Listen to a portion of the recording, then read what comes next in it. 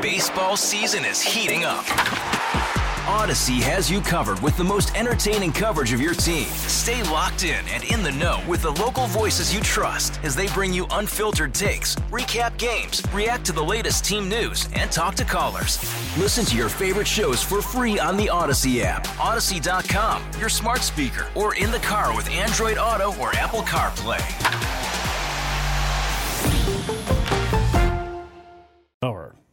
Stephen, 10 in the morning here at KNSS, 7:33 on a Monday morning. And it's time for Mondays with the Mayor. Wichita Mayor Brandon Whipple with us this morning on this Monday, March 6th. Good morning, sir. Hey, good morning, guys. Here we are. Hello. Here we are. Good morning. Can you hear me? Yes. Loud and clear. Listen, we understand you have a meeting tomorrow. The Wichita City Council will meet. And one of the items to talk about is the ethics policy. Ethics Policy 39. What's going to happen with that? Any revisions you're looking at or changes? Man, it's like Groundhog Day with this policy. It's something I've been working on for a long time since I became mayor, and now we're finally to the point where the changes to it is about really executing the plan. So, for example, we worked with Wichita State University just on how can we make definitions in our in the policy, so it's better to implement. For example, we're doing changes like replacing sister and brother with the term siblings, or active member of a political party. We're defining that. So if you wanted to serve on a board and you happen to be a member of a political party, we're not going to hold that against you because that's your First Amendment right.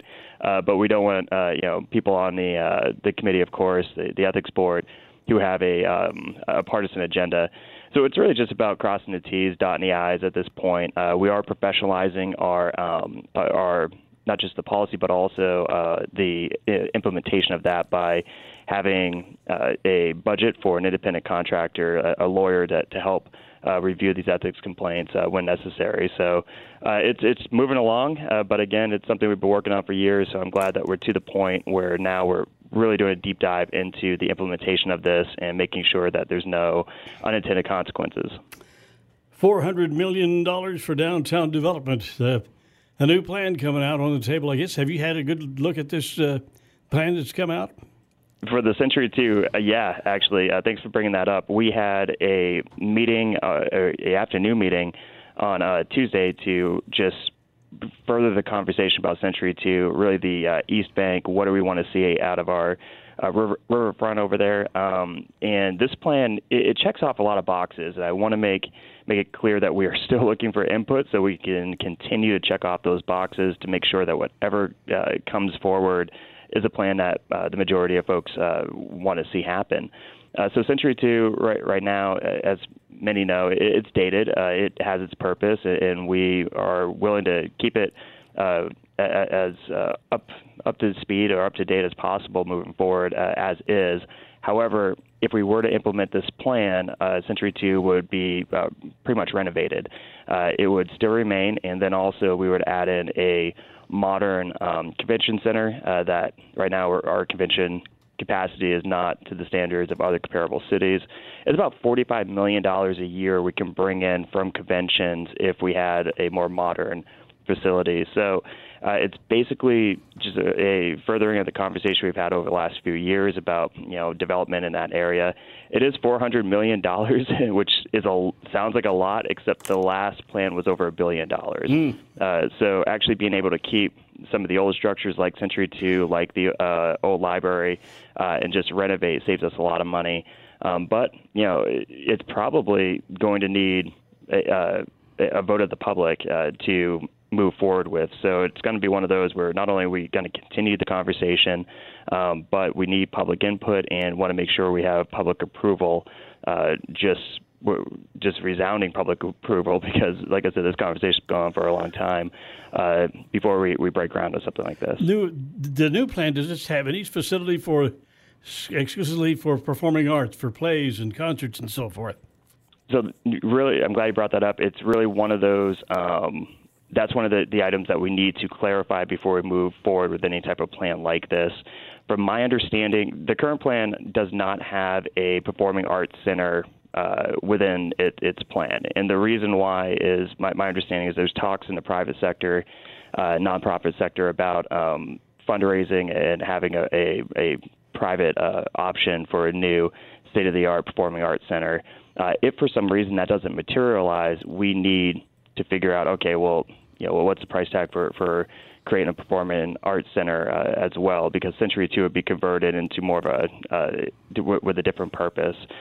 So that's one of the discussions moving forward that we have to have before, and got to have a plan in place before we really break down on a project like this. I don't see this coming to realization until probably at least another year or so. So that's the other thing I want to tell people. This is not moving fast at this point. We want to get it right and make sure, again, that the investment is one that folks want to see. Performing Arts Center, you look at something with a stage big enough to put on all the plays and performances we want. Terrific acoustics and seating, 3,000 maybe? 4? What do you think? Something like that? Yeah, I mean, I would default to people who know what they're talking about when it comes to plays. I won't. What you probably do, probably more than I do. No. But Century 2, our consultants tell us that it's really about modernization. It's about having spaces where you can transform into more seating so that you can have bigger shows and then shrink it down for smaller shows. When it comes to performing arts, you're exactly right. The performing arts community has talked to us about how Century 2 has its challenges because it's older, and because of its shape, it's very tough to bring in, I think, some of the modern amenities that these shows bring along with them. So that's part of it. Is if we go in for a new performing arts center, it has to just check all the boxes that our performing arts community wants to see out of it. So that's a good point. We got to make sure that we highlight the fact that it's not just another, moving forward, it's not just another place for performing arts. It will be an upgrade. It will be a better facility, and one that could probably attract even more shows than currently Century 2 can. All right. What else you got going on tomorrow? Anything exciting? What else do we have? We got a $2.4 million grant that is being shifted from a nonprofit over to KU Medicine. It is a grant that is focused on implementing best practices for improving health literacy, mostly in response to COVID and some of the issues that arose after COVID about disparities when it comes to access to health care, education on best practices with during the flu season, during the COVID season. So that grant is going to go over to University of Kansas, Wichita, and continue to serve in our community. That's, I think $2.4 million. It's federal money, so it doesn't come out of any of our accounts. But we're trying to make a healthy Wichita, and so we're glad to partner with KU Med and take it from there. All right. Well, we appreciate you being with us this morning, and look forward to talking to you next week there, Your Honor. Excellent. Thanks a lot, guys. Okay. Take care. Thanks. Wichita Mayor Brandon Whipple. Mondays with the Mayor. Steve at 10 in the morning here on KNSS. There you go, Ted, at Performing Arts Center. You know what was the show that they couldn't put on? They just didn't have it, wasn't big enough or something. You remember it was... Well, I think they've had trouble with Phantom coming in here. Yeah. Was a problem. Yeah. Phantom of the Opera.